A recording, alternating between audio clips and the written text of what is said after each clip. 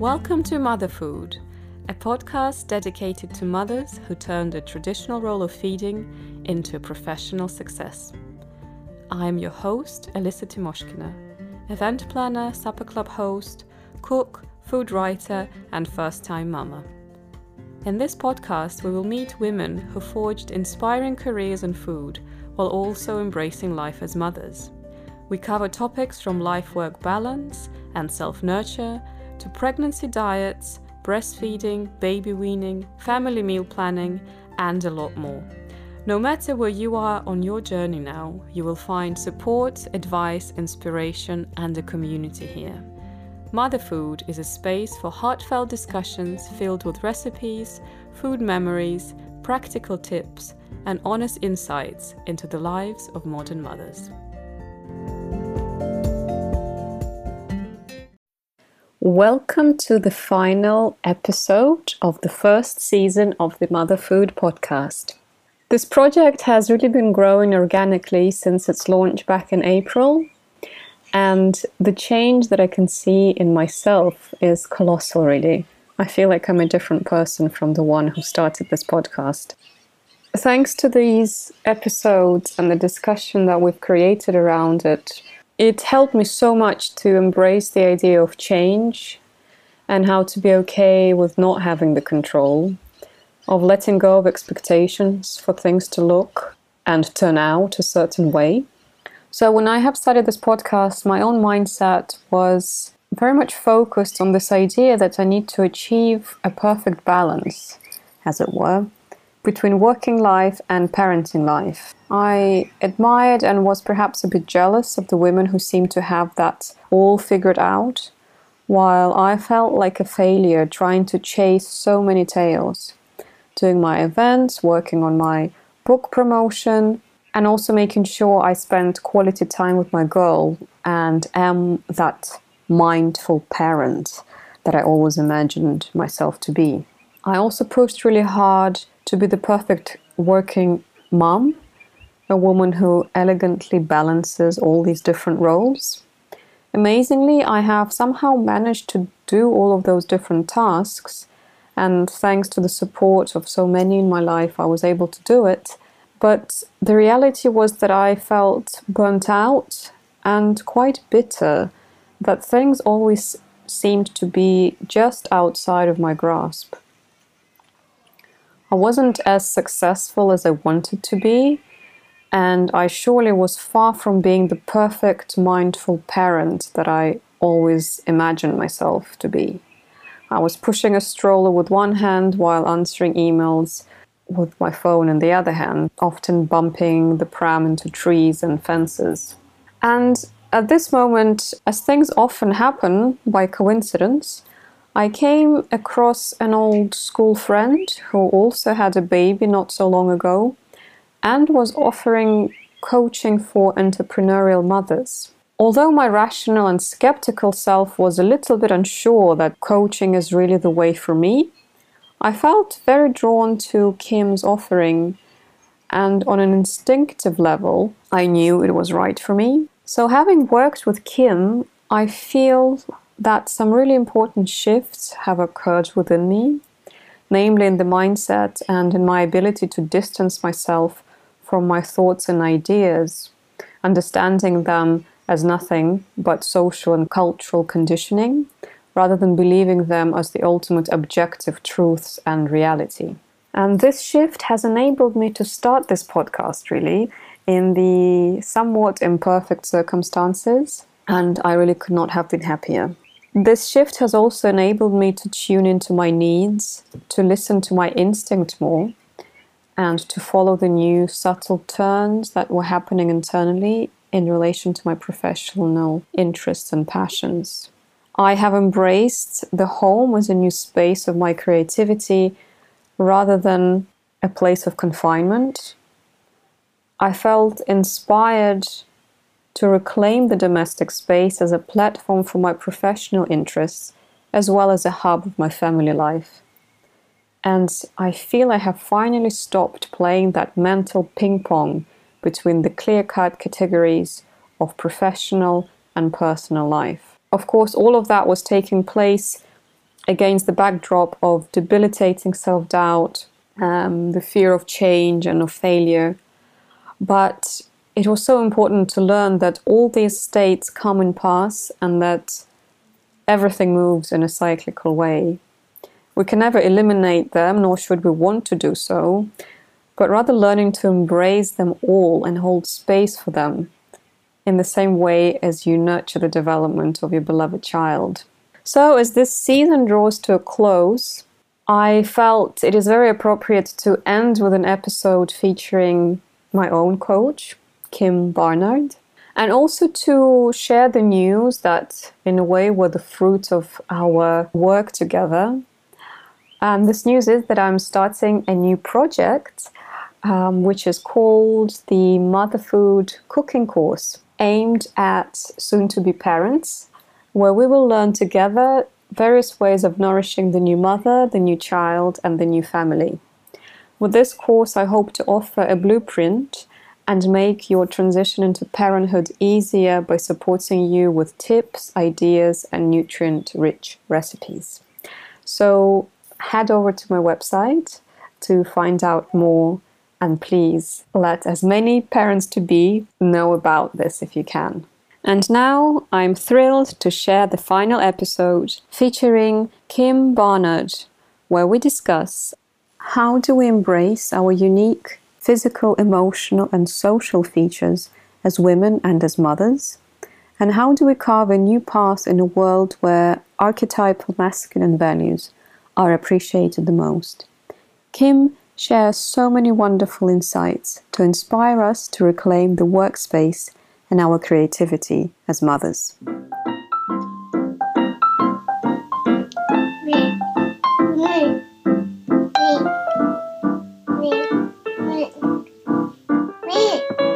Hi Kim, welcome to Mother Food. Well, I should say welcome back because you were already here interviewing me for the very first episode. I wanted to ask you about your own career journey and how did you come about doing what you're doing now? Because, you know, when we were growing up, that kind of field of work didn't even exist. So it's not like you kind of woke up one day as a girl and thought, oh, I'm going to be a coach for mothers and support. Yeah. So how did that field open up for you?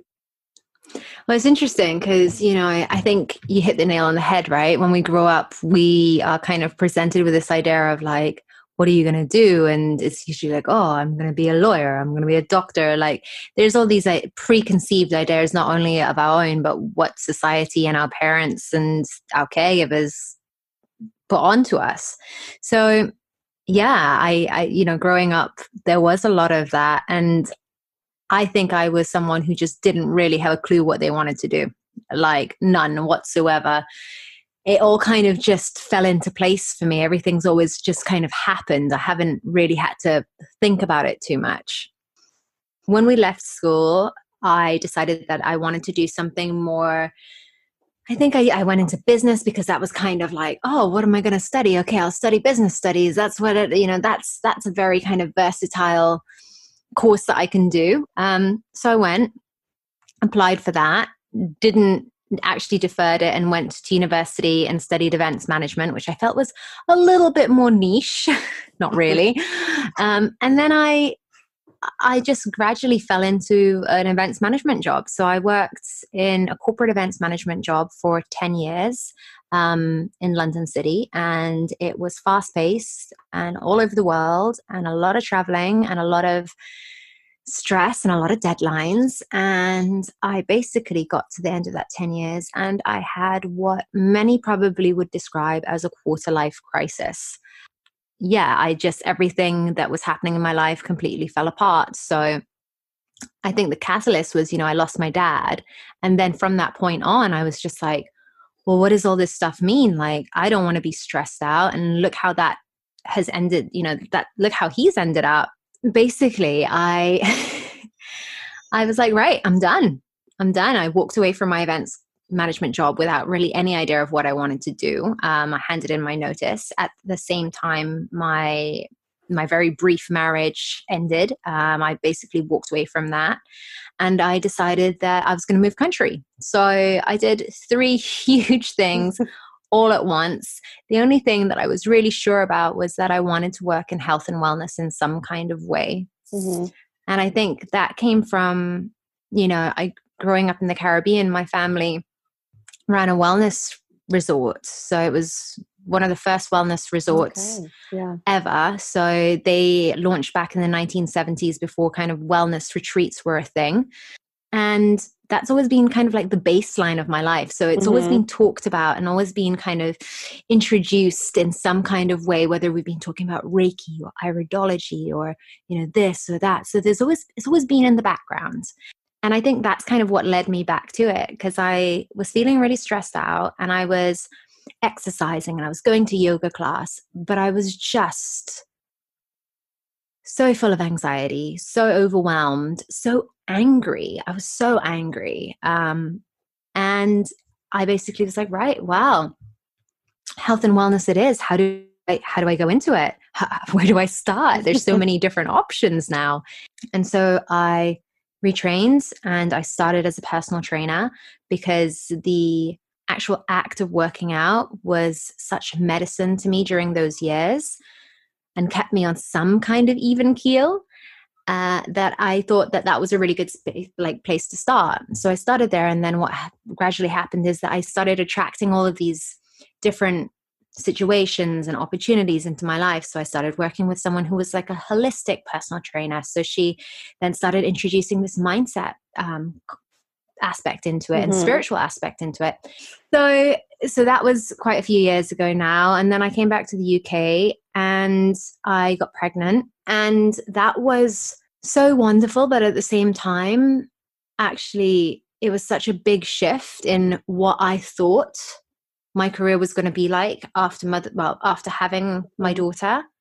And it was nothing like it. And I think that has led me to where I am now with working with mums specifically, because I think we all have this preconceived idea of what the landscape is going to look like for us in our careers or in our lives after we have kids. And actually, it's never like that. It's the complete opposite or completely different to what we've ever imagined. And there's nothing that can prepare you for that. So it's really helping mums with that and understanding kind of like, right, where do we want to be? Like, how do we want to feel? What boundaries need to be put in place? Are we looking after ourselves?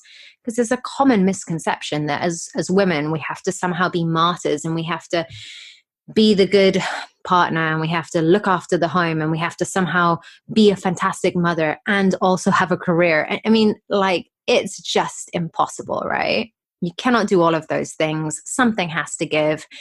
And usually it's us.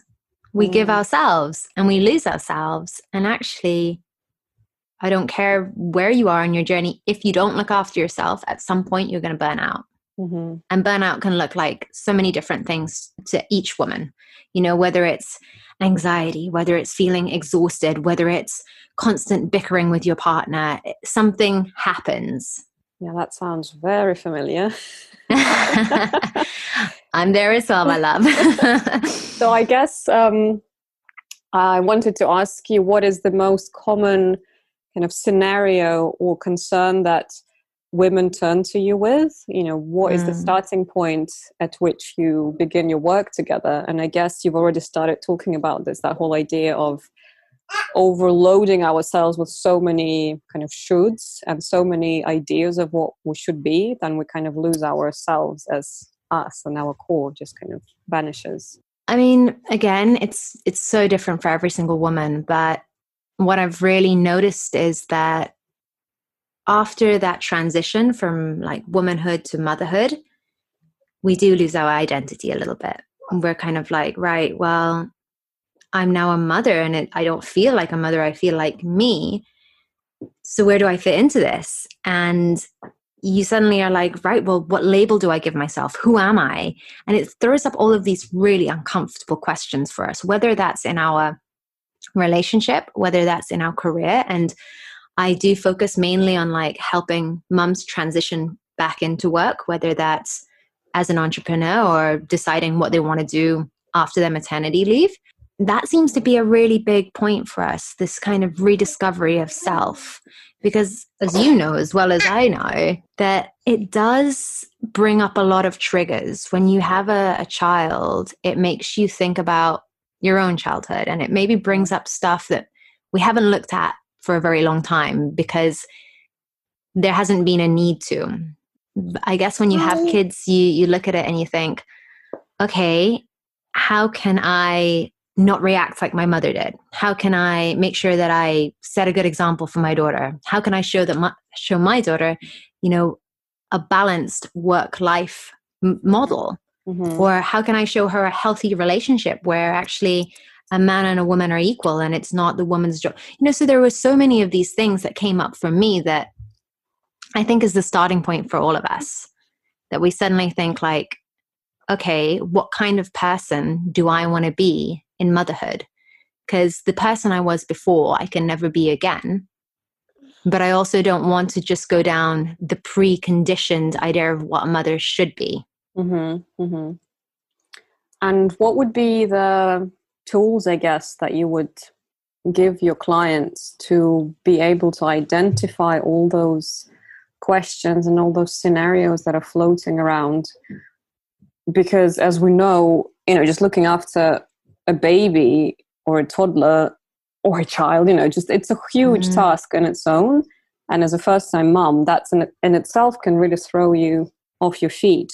Yeah. So how do we find just the mental space and the emotional space to be able to navigate, someone's well-being, making sure that this little person is alive and well-fed and all of that and is thriving, but also being able to identify all those things that you've just described and kind of carve out our own path through that? Okay, so there's a couple of things that I would always say to people to start with. One is to look at your support network. Mm-hmm. And by support network, I don't necessarily mean your partner or your family, but friends as well. Or even if that means like nursery or having a childminder come in for like 2 hours a week or whatever that looks like for you, because only you know what you need to get to that point where you can actually start to replenish whatever needs to be replenished. So that would always be number one. So really looking at that support network. And number two would be just letting go of all of these kind of preconceived ideas about what motherhood should be.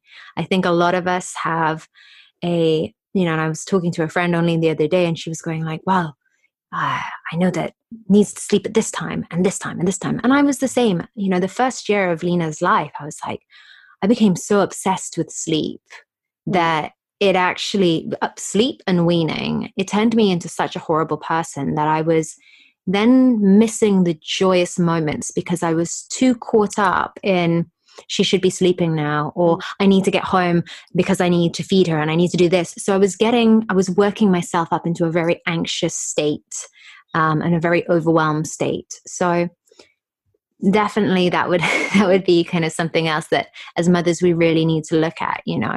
How can we just start to slow it down and scale it back and be a little bit more present? And then the other thing would be to really limit the messages we are allowing ourselves to be fed subconsciously. Mm-hmm. And what I mean by that is be aware of what you are consuming, whether that is news, whether that is books, whether that is film, or whatever other media you are kind of ingesting. Social media is obviously a huge part of that. Yeah.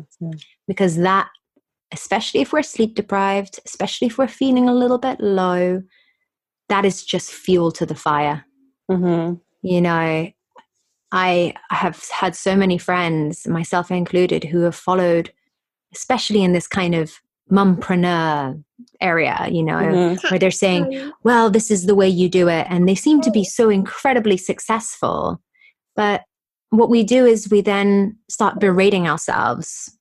So we say, well, why can't we do that? And why isn't it possible for me? And why does she have it so easy? Mm-hmm.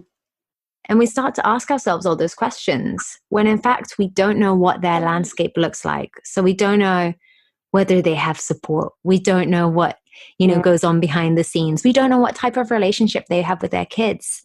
So Yeah, just being really aware of what you are consuming, because that plays a huge role on the stories we then start to tell ourselves and the talk that goes on in our minds. Those would be kind of the three starting points that I would always say to clients. And then obviously it's very individualized for each person depending on what they need. What you've described, that whole conditioning that we ingest from the media, from our social sphere, it's loaded with masculine messages of goals, comparison, achievement. And, it's not a secret that we're living in a very dysfunctional kind of hyper-masculine world. And it's almost our jobs as women to kind of start this change by first reconnecting to the feminine within us. Because what's scary is that so many women are completely disconnected from the feminine nature and feminine way of living and being. So I wanted to ask you to first just explain a little bit about this whole idea of masculine and feminine modes of being, and then talk about how that can apply to mothers who are transitioning back to work. So I want to just bring up exactly what you've just said there and just kind of elaborate a little bit more on it. As women, we've been living in a very patriarchal view of what the world should look like. And by patriarchal, I had a conversation with someone the other day in describing this time as living in the wounded masculine time. So the way that we do things, has been imprinted on us from a very young age. And that's the way we work. That's the way we conduct ourselves and communicate. And so it basically goes into all aspects. Think about it like a web. It kind of, the ripple and the web kind of spreads out. So if we just look at the idea of women in the workplace. So as a woman, you've gone into the workplace, you've probably thought about how you need to dress. Okay, so how can I look more professional? Yeah. Okay, so do I wear black and do I wear power suits? And, 80s was a really interesting time because, women probably started to go more into the workplace and really start to feel empowered. But if you look at the way they dressed, they actually had to dress like men. Shoulder pads and all of that. The shoulder pads, the trousers, everything was very structured. It was a very strong look.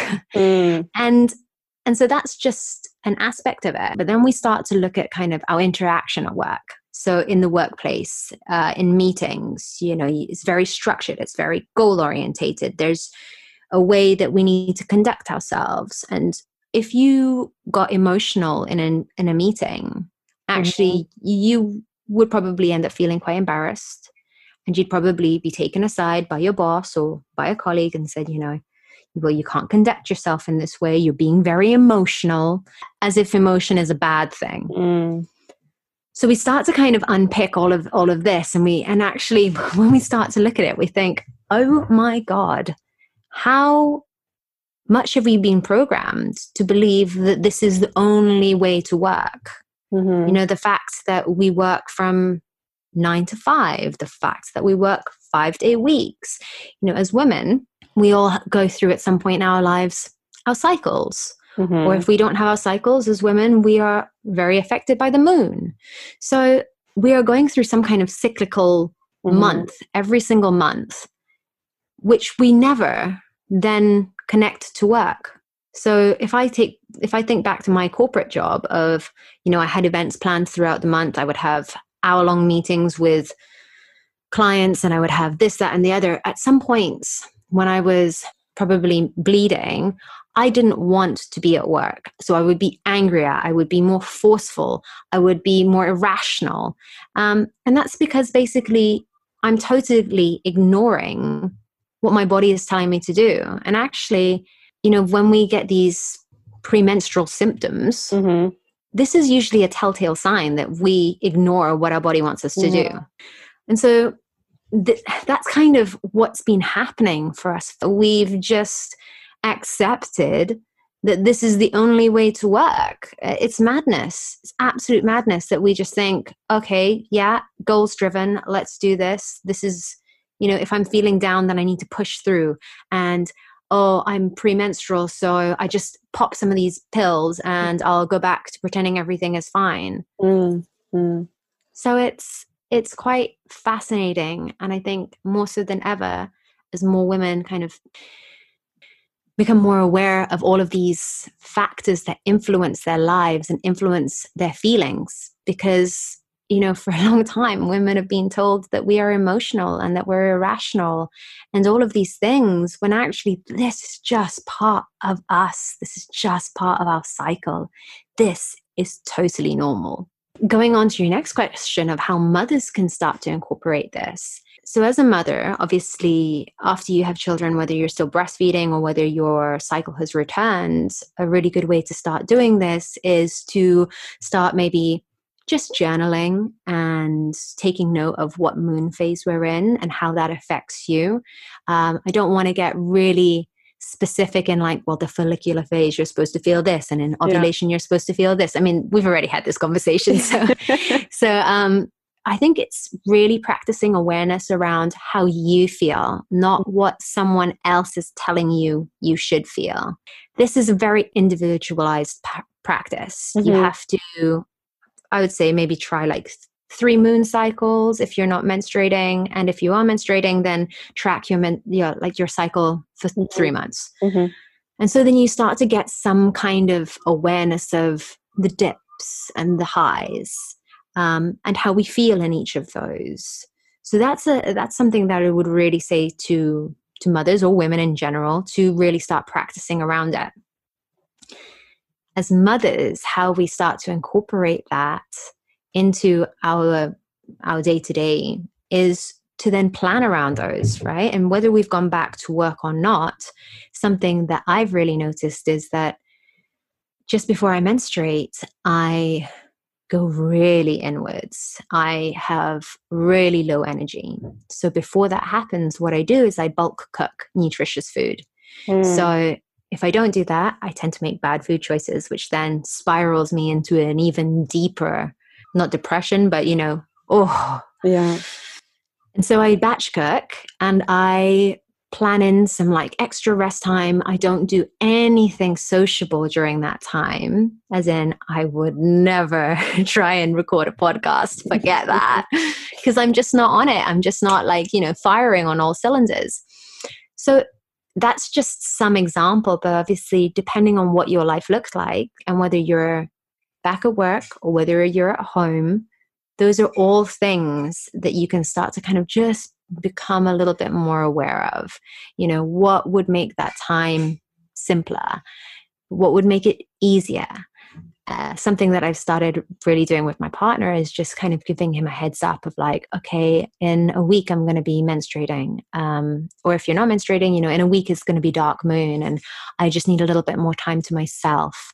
I might just be a little bit more inwards. So just be aware that it's nothing you've done. This is just kind of what I need to rest and restore during this time. Yeah. And for my partner, I do the same thing. I just kind of say, I need a little bit more me time. I maybe need to do some more yoga, some more meditation. I need you to step up and take over cooking, or I need you to do all the bedtimes, or whatever it looks like for you, right? Because again, very individual. You know what you need, how much support you need. And that's where we come back to that support and looking at that support. So yeah, so as mothers, I think, and women in general, the first step is really understanding that cycle. And then the second part is really planning around it and creating awareness around it. I think a big part of it, obviously, when you have kids, that is something that is kind of thrown into the mix that you're like, they don't get it. They are like, Mom, I don't understand why you want to be by yourself. I want cuddles. Yeah. Especially if they're young, it's not something that they can really grasp. Someone described to me some great exercises around this, actually, which I'll share with you. One is so obviously you've got a calendar on your wall.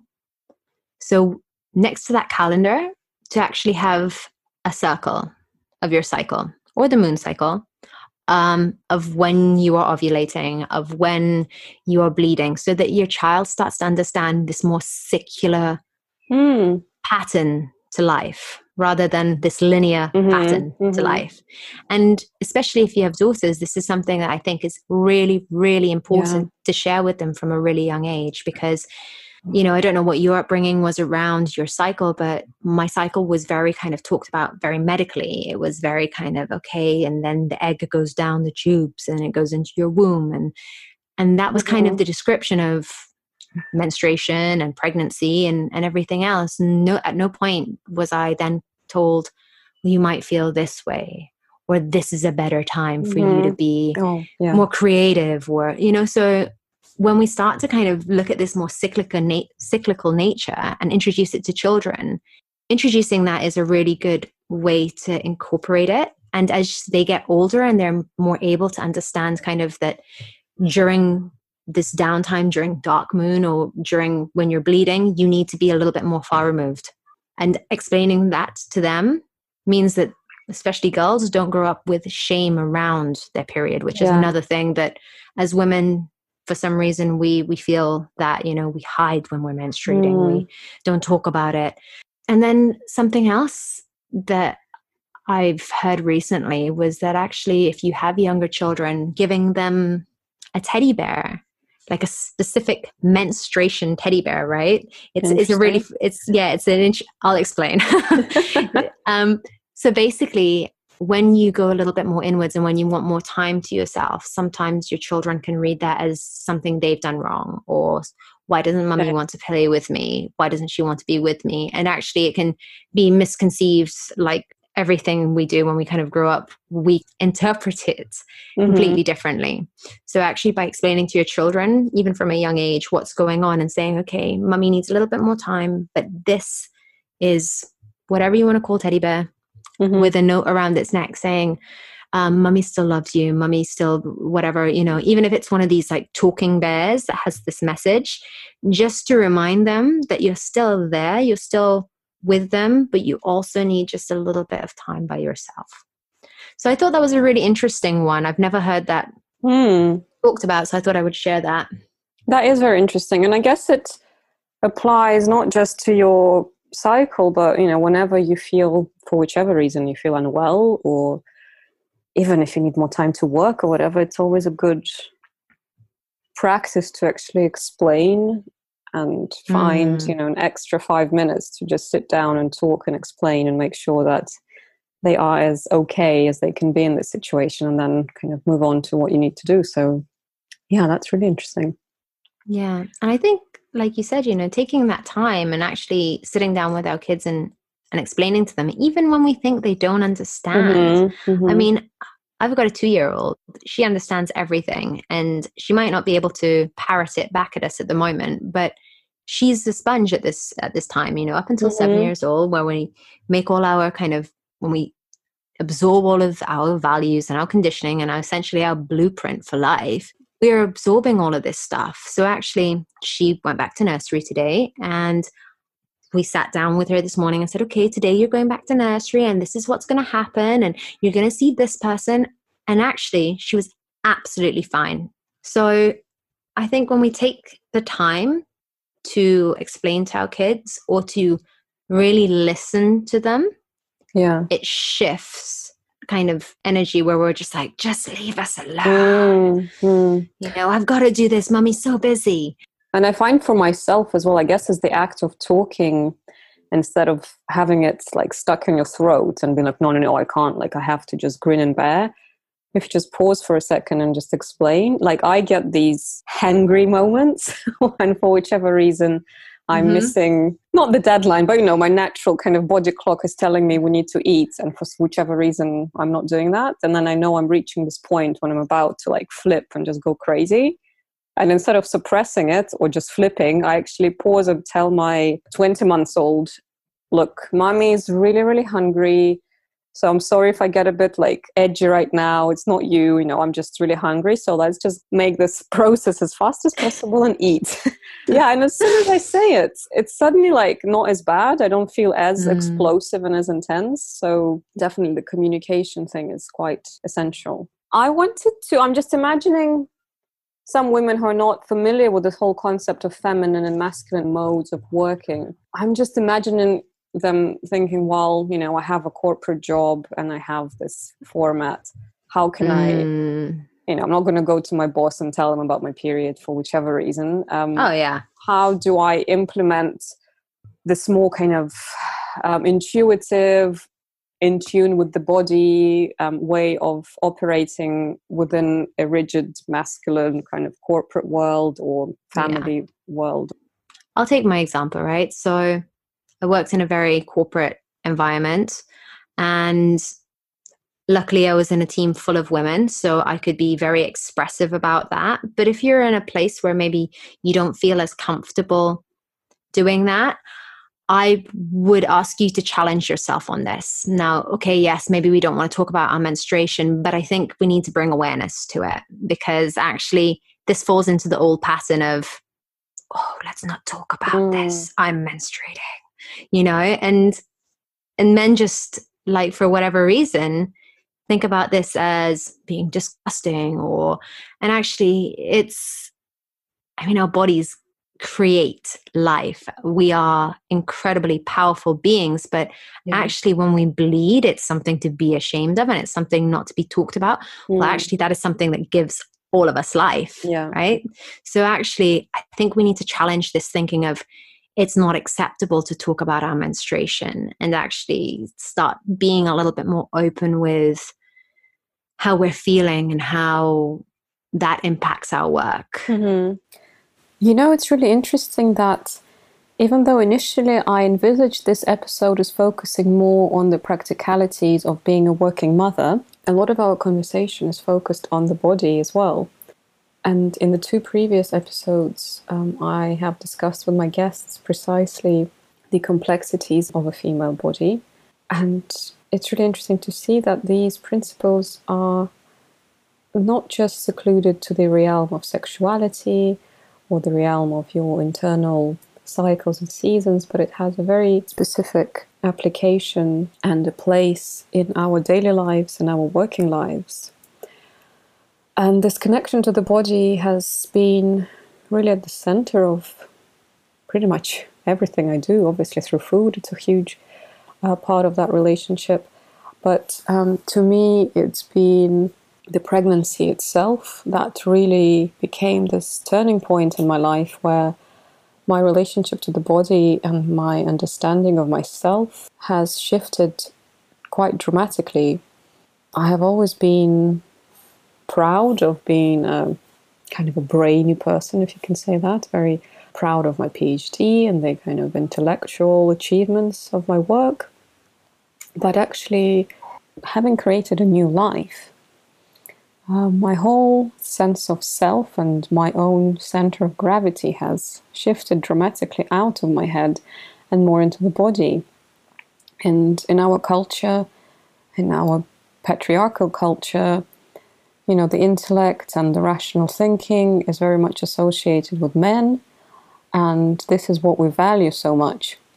Yet, obviously, no scientist, as gifted as they are, has been able to effortlessly, pretty much, create a human life while going about other daily activities, while being a member of a society, while being a member of a family, and often looking after other children, as so many women do. So really this new awe and admiration for the female body has reached completely new levels for me.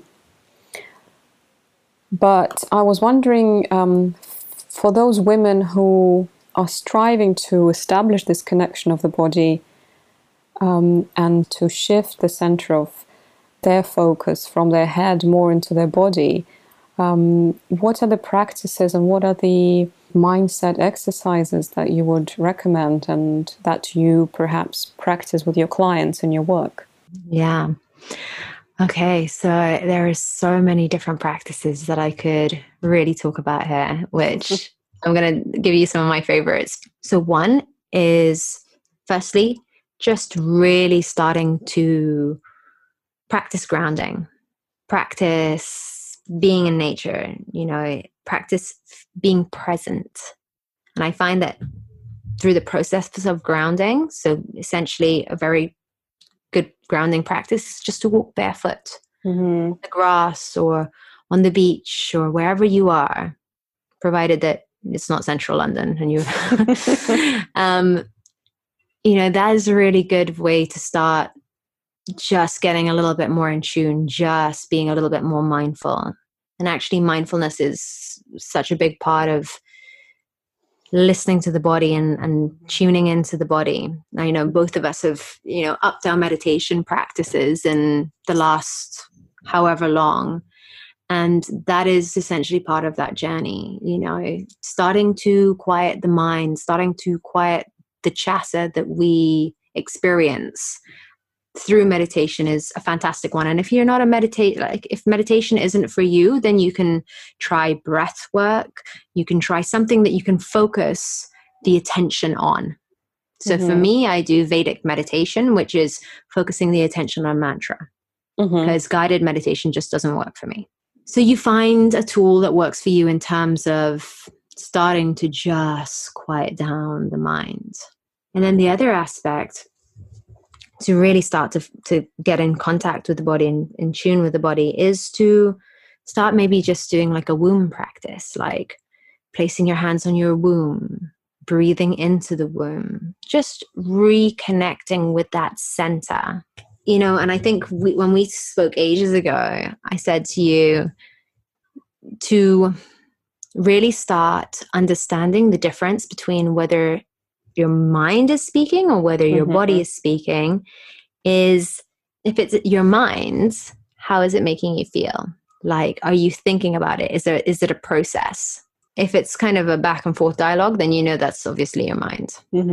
When I want an answer from my body, it's asking a question, and it's whatever comes up first for me. When people talk about gut reactions or gut answers, that's speaking from your body. That's like your intuition speaking up. And so really it's starting to just notice those two little shifts that happens there, and identifying it.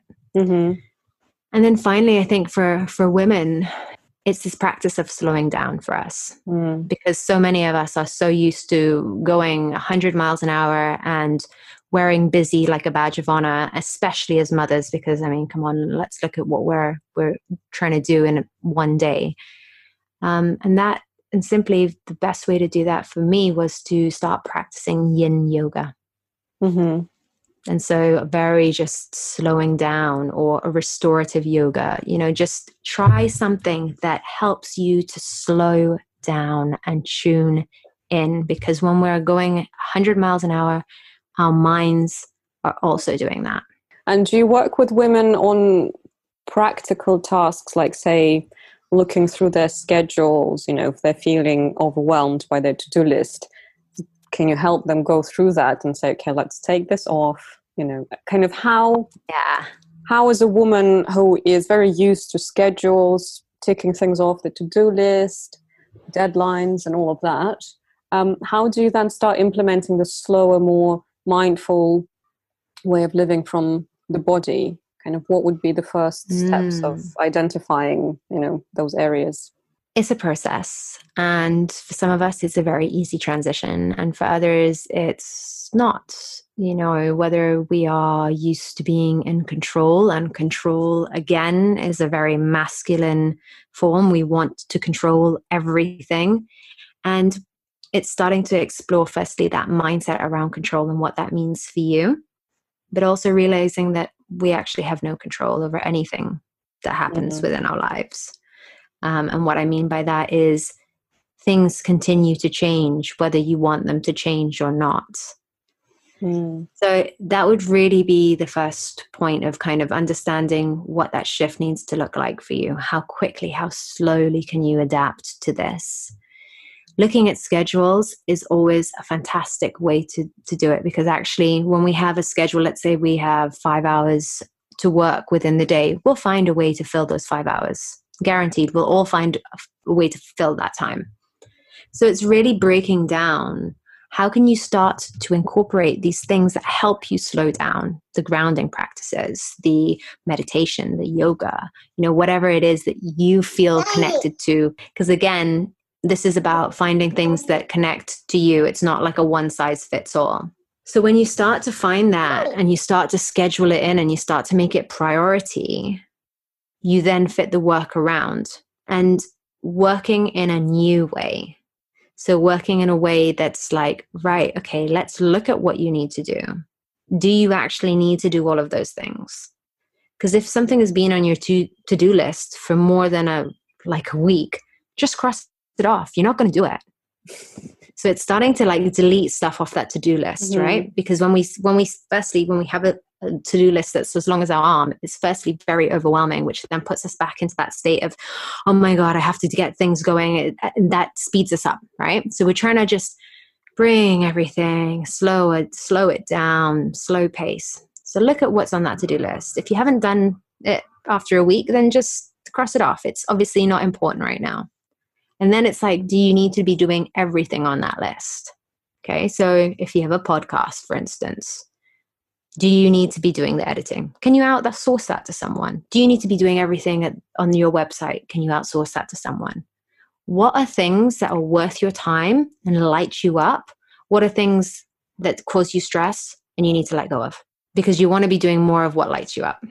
So those are like very simple ways of just starting to calm it down. And again, you can integrate these different practices at different times. And if you want to go more, slow it down even further. We've both read Do Less by Kate Northrup. She talks about doing less and actually how we've been so conditioned to fill our time. And especially as mothers, we think that being productive looks like working all hours of the day. And I'm speaking only from my perception of this because that was my model growing up. My parents worked all the time, and that's what success looks like for me. So again, it would come back to this question of like, right, well, what does success look like for you? What does the life that you want look like for you? And how can we change your habits and your to-do lists to fit around that? And I think to me, that's definitely been a big shift, understanding that there's so many notions that are kind of ruling how I run my life, but I don't actually understand what I mean by them. This idea of success and goals and all of that. But actually, when you sit down and exactly ask yourself, what does success look like to me? You suddenly pause and think, hang on a second, I actually never thought about it to actually sit down and ask myself, what do I feel is essential? And, how do I identify success, or whichever other factors that you think are important and you kind of push yourself towards? What do they actually do for you? So I think that, that's an amazing advice. So I have something here that I want to share with you. So for like a lot of moms, they always say that they want to, for instance, earn more. And then we delve into like why they want to earn more. Well, because if I earn more, then I'll have more time with my children, or I'll have more to do this, or I'll have more to do that. And actually, we start to create these very complicated, convoluted situations that we think we need to do something to achieve it, when actually we already have that. So as a busy mom who's thinking about going back to work, to earn more money, to spend more time with their kids, actually cutting out that whole process, if they actually look at the time they have now, they get to spend time with their kids. So it's just like really breaking down, why do you want to achieve the thing you want to do? Is the reason behind it. If it's more time, more energy, more of this, then it's asking yourself, is this not something that I already have? Am I making this more complicated than it needs to be? Because again, we're very used to working in this very complicated way. Because we're so used to being busy, right? So we have to make it busy. Yeah, it's almost being busy for the sake of being busy. Yeah. Or better yet, to look to the others that you're busy, because that's really important, isn't it? That's the sign of success, that you're constantly somewhere with someone doing stuff. And as mothers and as women, we need to just stop it. Just stop doing it. Okay? It's okay to have rest days. It's okay to be at home. You don't have to have every hour of every day planned with activities for your children. This is also being talked about where we are overstimulating our children, where we're not allowing them free play. That's a separate conversation, but No, that's a good one as well, because I sometimes feel, especially, during the lockdown, it's been very hard to judge like how much attention A, she actually needs, and B, I have the capacity to give her. So I've been kind of challenging myself a little bit, but thankfully I feel like I managed to sit back and just enjoy her in her own element. And she seems, kids are a lot more happy playing alone and creating their own worlds rather than being told how to play and what to do. So that's a very good subject. Very, very important. And actually for any mum listening, especially when this comes up and we feel like we have to be switched on all the time for our kids and always there and always present, a really great way to work is that I say work, what I mean is a really great way to be with them is play with them for half an hour and then have 10 minutes to yourself and step away and let them have time to themselves.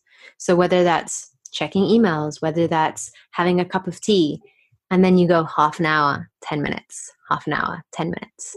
Because what I have found personally is that when I was switched on and I was with her all the time and I was trying to do stuff all the time, the quality of the time that I was spending with her was less.